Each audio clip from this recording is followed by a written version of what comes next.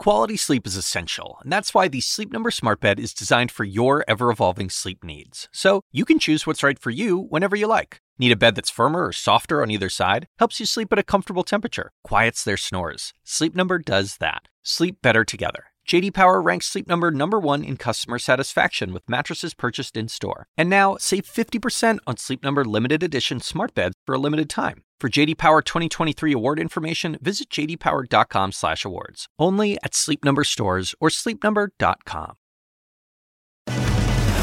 If he wins, Joe Biden will be 86 when he leaves the White House. The lead starts right now. It's official. Joe Biden is running for re-election, releasing a highly produced campaign video that is a study in contrast. As Republicans release their own video, one that uses AI, raising new questions about what is fair and real.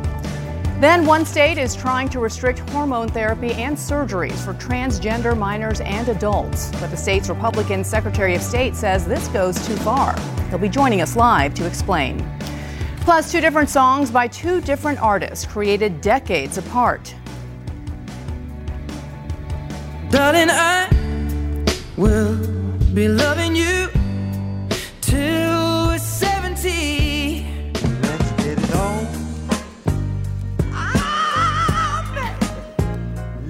There's already talk of a smoking gun in the Marvin Gaye versus Ed Sheeran trial. Whose argument will strike a chord with the jury? Welcome to Lead, everyone. I'm Bianna Golodriga in for Jake Tapper. We start today with our politics lead. He is running. President Joe Biden officially entering the 2024 race today and immediately visited some of his most ardent supporters, union workers, to tout his administration's record.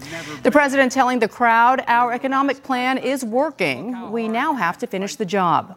And tonight, Vice President Kamala Harris is expected to make the case for their re-election at an abortion rights rally, where sources say she'll attack Republicans for their, quote, extremism on the issue. People close to the White House believe abortion rights is a winning issue for the Biden-Harris ticket. CNN's Phil Mattingly starts off our coverage today from the White House, where the Biden campaign strategy is coming into focus.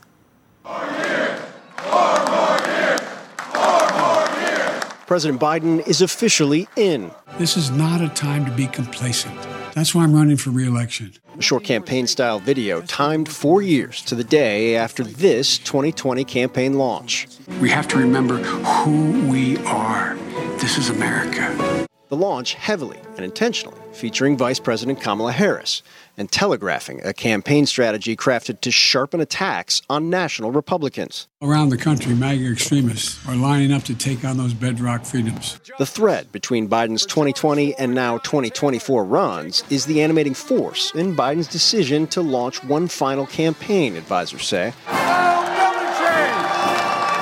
Punctuate Tuesday afternoon in his first public remarks as a 2024 candidate to close union allies in Washington.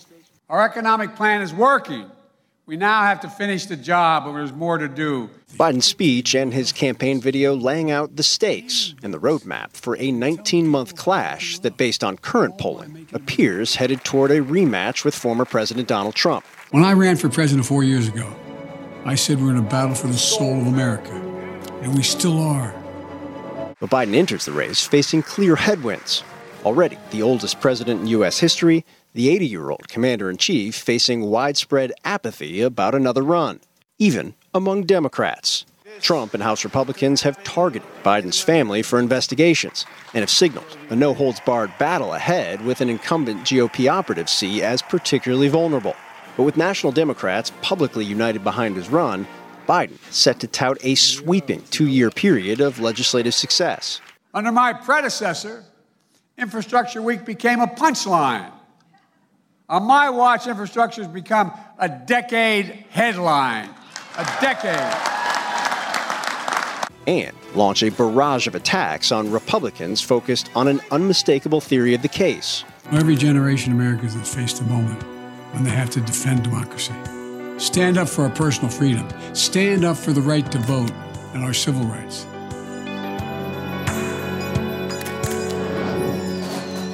And this is our moment. All driving toward completing the task he launched 4 years ago. Let's finish this job. I know we can. And beyond, President Biden's advisors acknowledged that running as an incumbent will certainly be a new kind of balancing act for President Biden, and to some degree that will apply to his staff as well. White House officials are limited in their political activities by law, and that appeared to trip up White House Press Secretary Karine Jean-Pierre just a few moments ago at the White House briefing. She was asked if the president intended to serve a full 8 years if he wins a second term. She said she wasn't going to get ahead of the president on that issue, something that raised eyebrows in the briefing. Just a few moments after the briefing, she tweeted out that, yes, indeed, the president would serve a full 8 years if reelected. Bianna? We also know this kicks off the fundraising campaign time as well. Phil Mattingly at the White House, thank you. Well, Republicans immediately seized on the president's 2024 announcement, attacking his record on crime, immigration, and the economy. CNN's Kristen Holmes joins me now for more on this. So, Kristen, what do we know about the GOP plan to run against Biden now that he's made his re-election campaign official?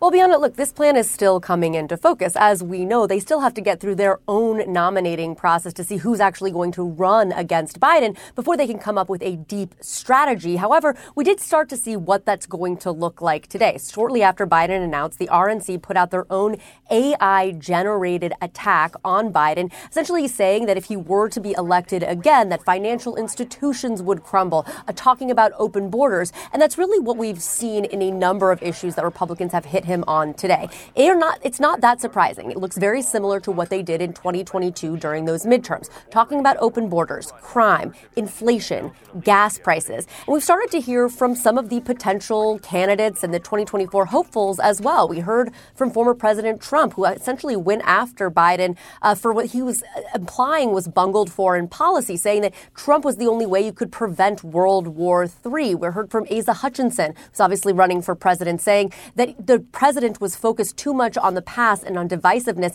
And we also heard from Tim Scott, the senator of South Carolina, who launched his own exploratory committee, who went after Biden, and went after what he called left-wing liberals, saying that they wanted to take away your religious freedoms. And again, talking about that border. And just one thing to note here, again, before they can have any sort of cohesive strategy over what it's going to look like to take on President Biden, they're going to have to see who's actually going to be the candidate on the Republican side, Bianna.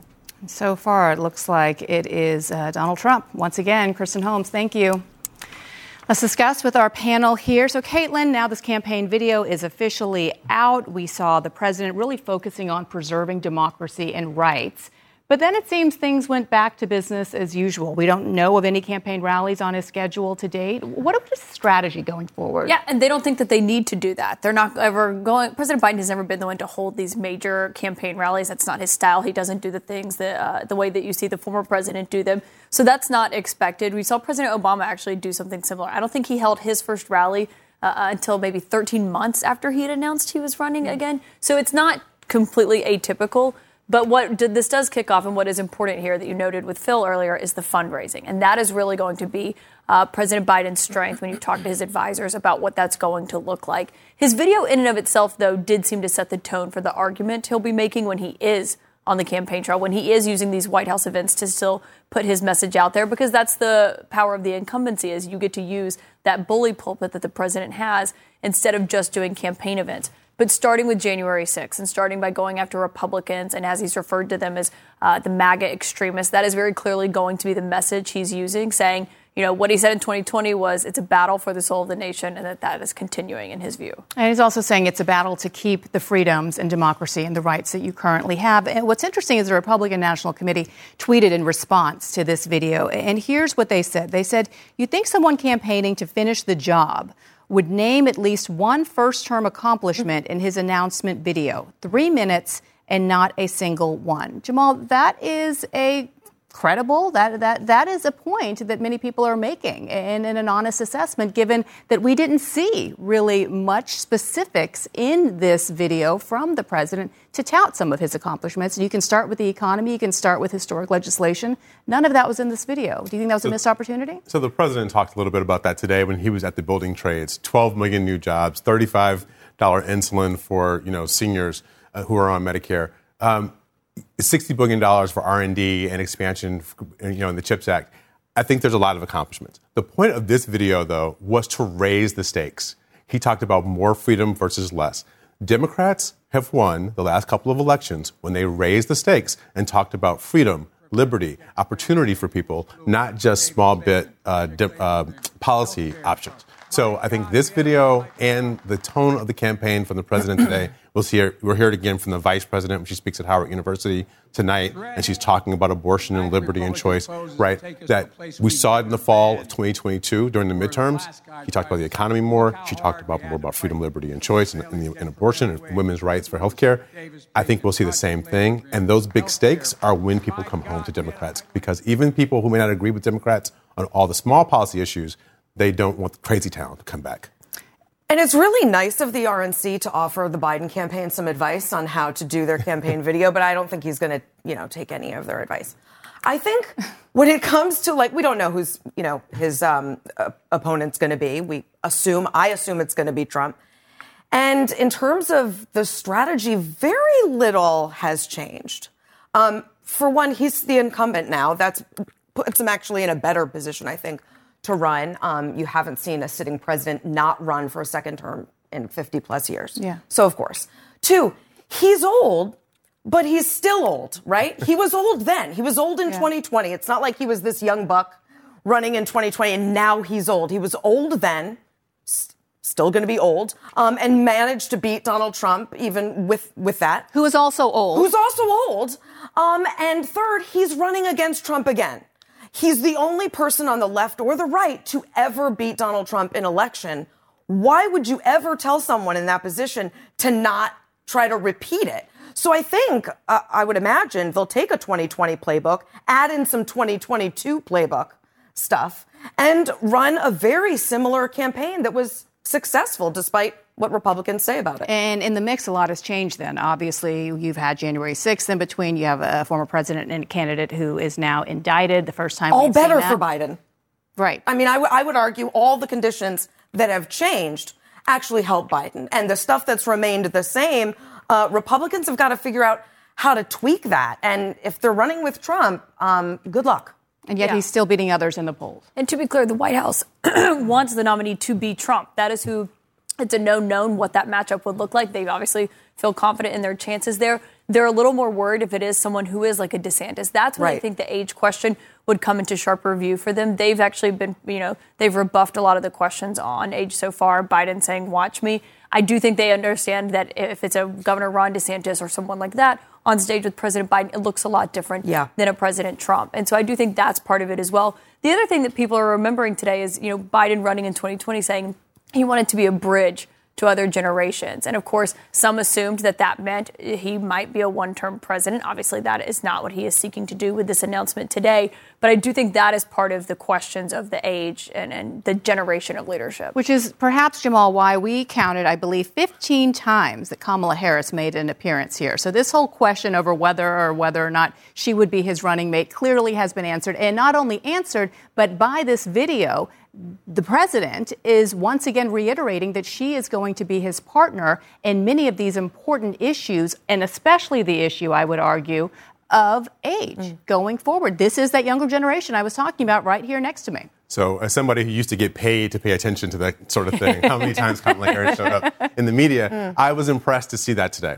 I think it showed that the president and the president's team recognize the importance of the vice president to the campaign they're waging. They've got to make sure she's front and center. And you see it today in the events that they're doing. The president goes to union trades, right? And he's building trades, and he's talking to union members about the economy. The vice president's at Howard University. She's talking to an African-American audience about these big questions of freedom and liberty and women's health care.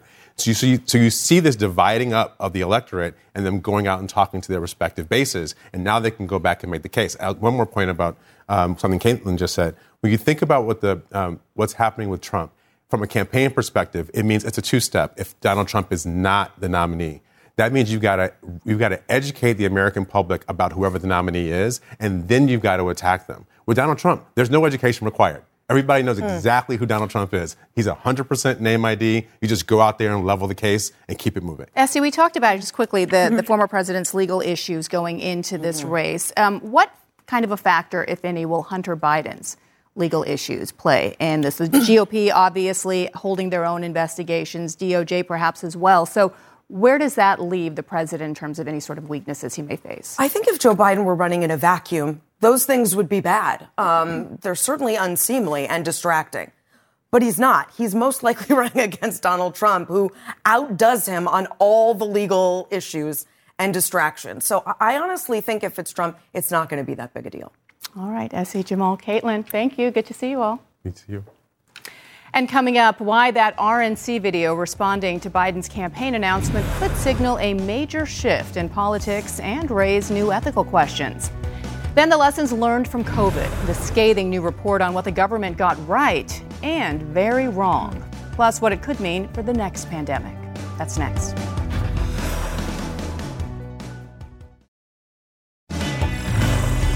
Back now with our tech lead and a closer look at the Republican National Committee political ad created with artificial intelligence. Here's a part of the new RNC ad.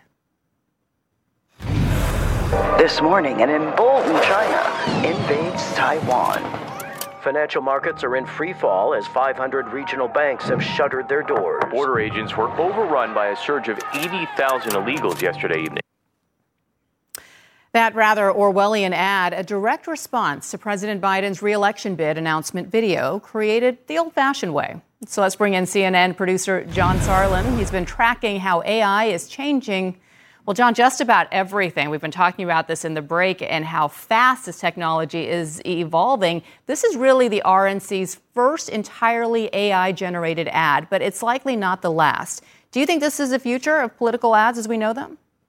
It seems like it is. Welcome to the age of political AI. So as you mentioned, the RNC says that this is their first 100% generated AI ad using this technology that has rapidly improved over the last year and now enables people at scale quickly to create images that are increasingly difficult to discern from real images. And so for years, disinformation experts have cautioned that the rise of AI in the hands of people with a political motivation could have serious consequences for spreading disinformation.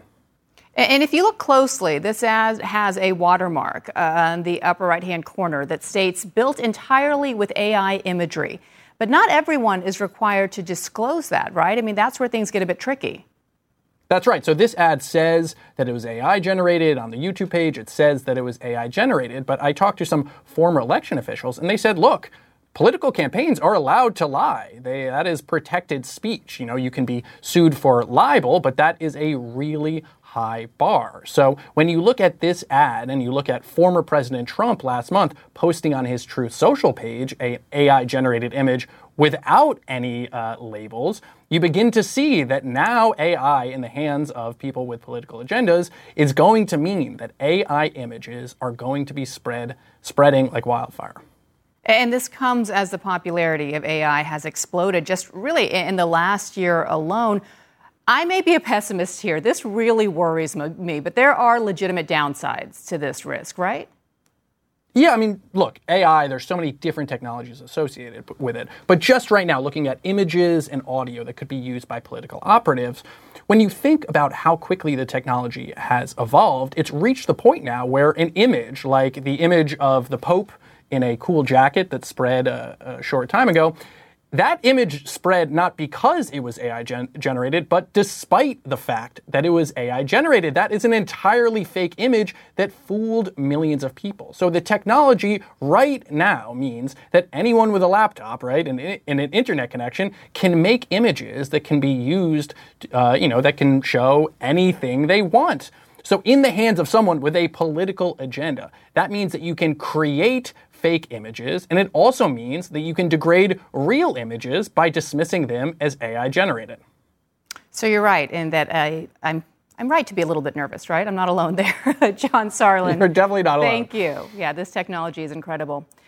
Well, coming up, a Republican presidential candidate gives a major abortion policy speech, but skips one key part. We'll tell you more up next. And our health lead, North Dakota, has signed one of the nation's strictest abortion bans into law. The law, signed by Republican Governor Doug Burgum last night, bans all abortions, with exceptions for rape and incest up to 6 weeks, or to prevent serious health problems or death of the mother. This comes just 1 month after the state Supreme Court blocked North Dakota's trigger law while it hears challenges to its constitutionality. There are currently no abortion clinics in North Dakota. And as the fight over abortion ripples across the nation, the issue also is creating a divide among Republicans as conservative lawmakers and candidates debate what kind of restrictions there should be on abortion. In a speech today, GOP presidential contender Nikki Haley stressed the importance of finding a national consensus on the issue. But as CNN's Kylie Atwood reports, Haley says no Republican president will have the ability to ban abortion nationwide. Nikki Haley calling for national consensus on abortion. If we want to protect more moms and save more babies, we need more Americans to join with us. The sole female Republican presidential contender making a pitch aimed at attracting more moderate Republicans and swing voters and turning the issue personal. I am pro-life, not because the Republican Party tells me to be, but for very personal reasons. My husband was adopted, and I am reminded of that blessing every single day. She also spoke about having troubles conceiving her own children, a friend who was raped, and backed a federal role on abortions. But her speech didn't define a specific national abortion limit that she would put forth as president. They've turned a sensitive issue that has long divided people into a kind of gotcha bidding war. Republicans secured a decades-long goal last year when the Supreme Court overturned Roe, but the decision ultimately helped Democrats defy expectations in the midterm elections. Still, many Republican-led states have moved forward with new abortion restrictions, and GOP hopefuls have embraced those policies. I'm pro-life. I'm 100% pro-life. I'm pro-life. The president of the Susan B. Anthony Pro-Life America group, the anti-abortion group that hosted Haley on Tuesday, has drawn a clear line in the sand. We can only support candidates that know that they have a role, if they're in the Oval Office, to advocate for a federal minimum standard of 15 weeks. The group told CNN that Haley had assured them that she will commit to 15 weeks, even though she didn't say that publicly. We recently signed the Heartbeat Bill to protect life. Florida Governor Ron DeSantis signed a 6-week ban in his state earlier this month, though he did so behind closed doors. Senator Tim Scott voiced support for a 20-week ban, only to say this a day later. If I were president of the United States, I would literally sign the most conservative pro-life legislation that they can get through Congress. And former President Donald Trump wavering on whether or not the issue should be handled by states or the federal government. From my first day in office, I took historic action to protect the unborn. Former Vice President Mike Pence, who has said he would support a 6-week federal ban, drawing a contrast with Trump. I don't agree with the former president who says this is a states-only issue. I mean, we've been given a new beginning for life in this country. Now, it's important to note then when asked about those comments from the Susan B. Anthony president saying that Nikki Haley assured them that she will back a national 15-week ban on abortions. A campaign spokesperson told me that Nikki Haley is looking for consensus on a ban on late-term abortion, but gave no indication that she made any promises about what that consensus would end up looking like. But it is worth noting that Nikki Haley is leaning into this controversial and sensitive topic, while other Republican candidates are answering questions about it, but aren't necessarily looking for a forum to address the subject. Bianna? Yeah, that is notable. Kylie Atwood, thank you.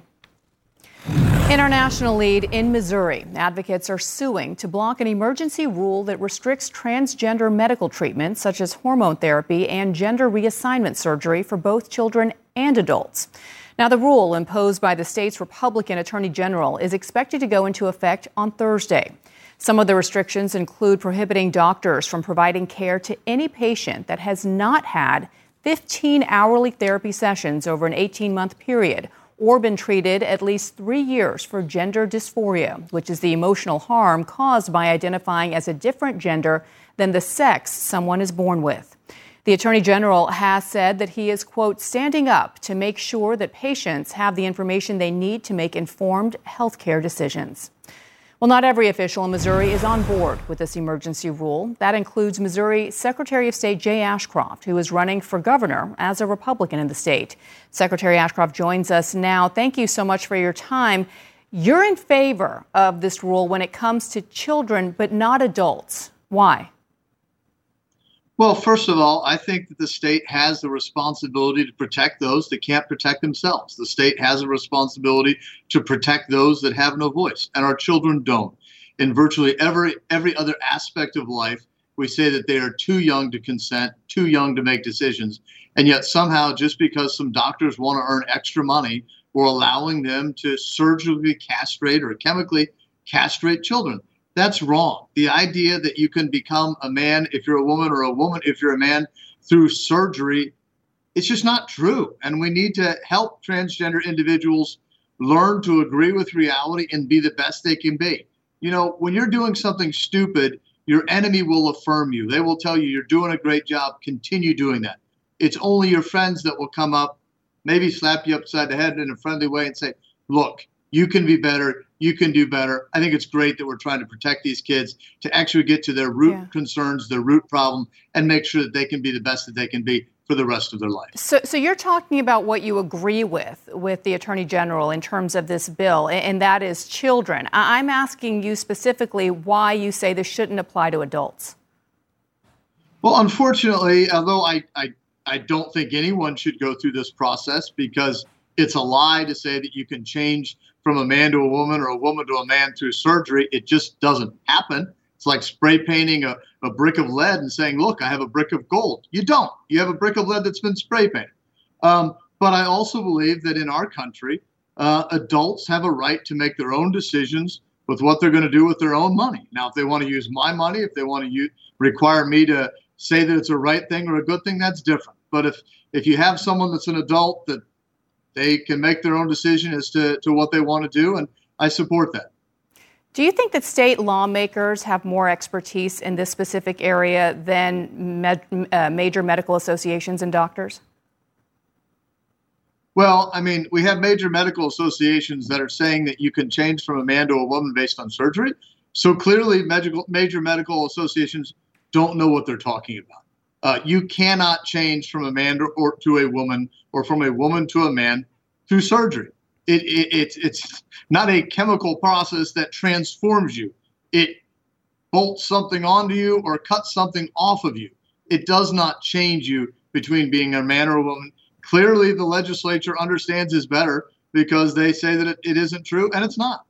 But Secretary, I know you, for example, have an engineering and legal background. I don't believe you have a medical background. So how can you say that with such affirmation that you believe some lawmakers in the state know better than many doctors who believe that this care is actually crucial for some of these people that are going through this process right now for their mental health and well-being? I would never say that every member of our legislature knows better than every doctor when it comes to every sort of potential medical practice there is. But it doesn't take a medical degree. It doesn't take an engineering degree to know the difference between men and women. And the understanding that having someone cut off your genitalia does not change whether you are a man or a woman. That doesn't take a medical degree. Children know that. Again, I just want to ask you why you think this shouldn't be an issue left for parents and their doctors to decide in terms of their own children's care. I think that when we're talking about irreversible, life-changing surgeries, we need to make sure that it is being done as correctly as possible and that we're truly getting consent from individuals. The idea, I mean, what happens when a child decides later on that what they were forced into wasn't correct? What happens? The idea that What happens if this happens to have saved a child's life that had been going through emotional trauma as a teen? It doesn't save a child's life. It doesn't. When we see the tremendously horrific suicide rates among transgender kids, we see that before they go through surgical or chemical operations. We see that afterwards. One of the many problems with this is that this doesn't truly solve their distress. This doesn't truly solve their problem. And what I'm saying is they don't need people that are just trying to take money from them with a medical operation. They need people that love them and are willing to meet them where they are and help them to understand reality. We do not help people by convincing them that reality is not reality. Where does it stop? Where does it stop? Do you have? When do we tell a child? Do you have? Go ahead. I was going to say, do you have empirical evidence or data that shows that they aren't helped? They don't become the other. You can't change a man to a woman or a woman to a man through this operation. Clearly it doesn't. And where does it stop? Are we going to, in 2 or 3 years, when a 5-year-old child says, I'm a bird, I can fly, and they want to run off the roof, we just say, you're right, I'm affirming you. You're a bird, you can fly. No, we don't affirm people when they're denying reality. That's not loving. It's loving to help people live with their reality, potentially change the reality. But you can't change someone from a man to a woman or vice versa with chemicals or surgery. Well, I'm not a medical expert, but I do know that several major medical associations agree that this process, when it applies to a specific group of people, can in fact change their lives. It is what they've gone on the record saying. Unfortunately, we are out of time right now. I'd love to continue this conversation with you in the future, and I do appreciate your time so much, Missouri Secretary of State Jay Thanks for having me. Thank you. Have a great afternoon. Thank you. Well, coming up, the newest case against Donald Trump heads to court. This one involves allegations of rape and a New York City advice columnist.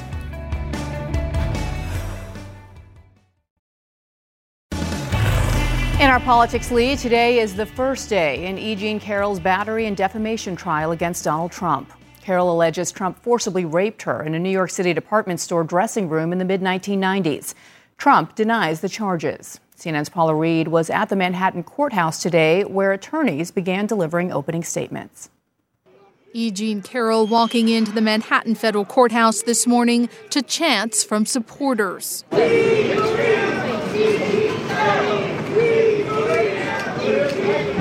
For the first day of her battery and defamation case against former President Donald Trump, it took just a few hours to impanel a jury to hear the civil case, and opening arguments began this afternoon. The trial comes after Carroll sued Trump, accusing him of raping her in a department store in the 90s. That was just a dumb thing, to go into a dressing room with a man that I hardly know and have him shut the door and then be unable to stop him. Sexual violence is in every country, in every strata of society. Carroll first went public with her allegations against Trump in 2019. Then President Trump fired back at Carroll, denying the allegations and saying the two never even met. I have no idea who this woman is. This is a woman who's also accused other men of things, as you know. It is a totally false accusation. Despite this photo from the 1980s showing Carroll and Trump chatting, which Trump acknowledges. There's some picture where we're shaking hands, it looks like, at some kind of event. Carroll's lawyers say they plan to call witnesses to back up her story, and the judge has ruled 2 other women who allege Trump forced himself on them can also take the stand. Carroll's team could also play a clip from the infamous Access Hollywood tape that surfaced during the 2016 presidential election. You know, I'm automatically attracted to beautiful. I just start kissing them. It's like a magnet. I don't even wait. And when you're a star, they let you do it. You can do anything. The Trump camp has previously dismissed his comments on that tape as nothing more than, quote, locker room talk. Trump is not expected to appear for this trial unless called to testify. But his spokesman released a statement Tuesday saying this latest fake case has no merit or facts and is just another part of the witch hunt targeted to interfere and tamper with a presidential election. Now, this trial is taking place just blocks away from where Trump was arraigned on criminal charges earlier this month. But this is a civil case, so he is not required to appear. Carroll is seeking unspecified monetary damages. She also wants a retraction of a social media post where Trump claimed that she was not being truthful. Now, right now, here at court, Bianna, defense attorneys are making their opening statement. Paula Reed in Lower Manhattan for us. Thank you so much. Well, ahead, did Ed Sheeran rip off one of Marvin Gaye's biggest hits? Jurors hearing the first notes of a blockbuster music battle. That's next.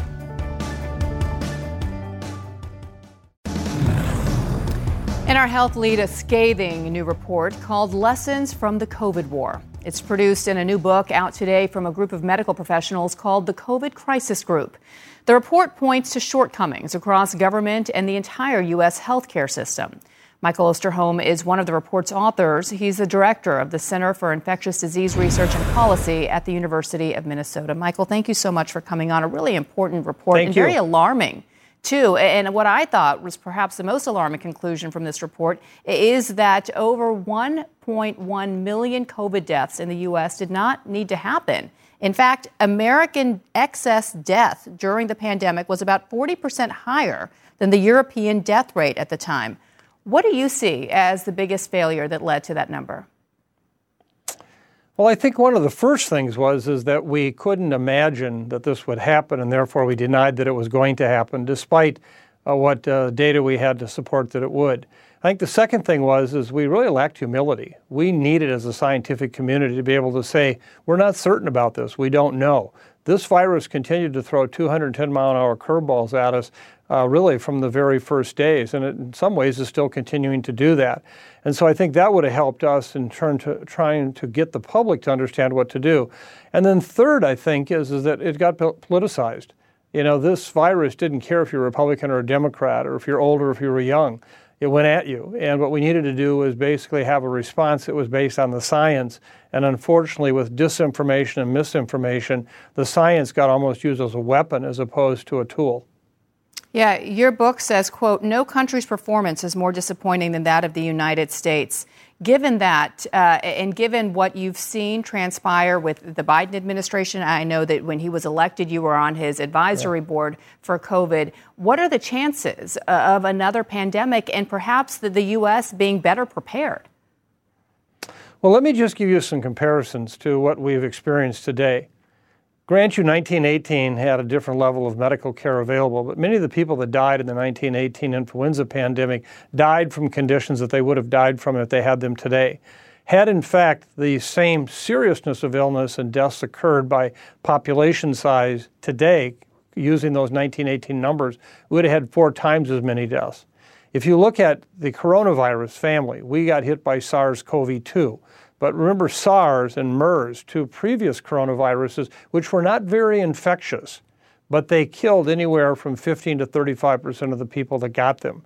Imagine a coronavirus one day with the infectiousness of SARS-CoV-2, COVID, but now instead of killing less than 0.5% of people, kills 15 to 35% of people. So we have to understand we are obligated to learn from what happened here so that we can be better prepared in the future. And if we choose not to do that, it'll be at our peril when one of these new pandemics does emerge. And that is a guarantee it will happen. A deadly wake-up call, and I'm talking about deadly, as we said, over 1.1 million Americans. Excess death, right? Michael Osterholm, thank you so much. Thank you. Coming up in the Situation Room, more trouble for Supreme Court Justice Clarence Thomas. The case that came before the court tied to the Republican megadonor who paid for Thomas's luxury family trips. And still ahead on The Lead, the music battle between Ed Sheeran and Marvin Gaye playing out in court.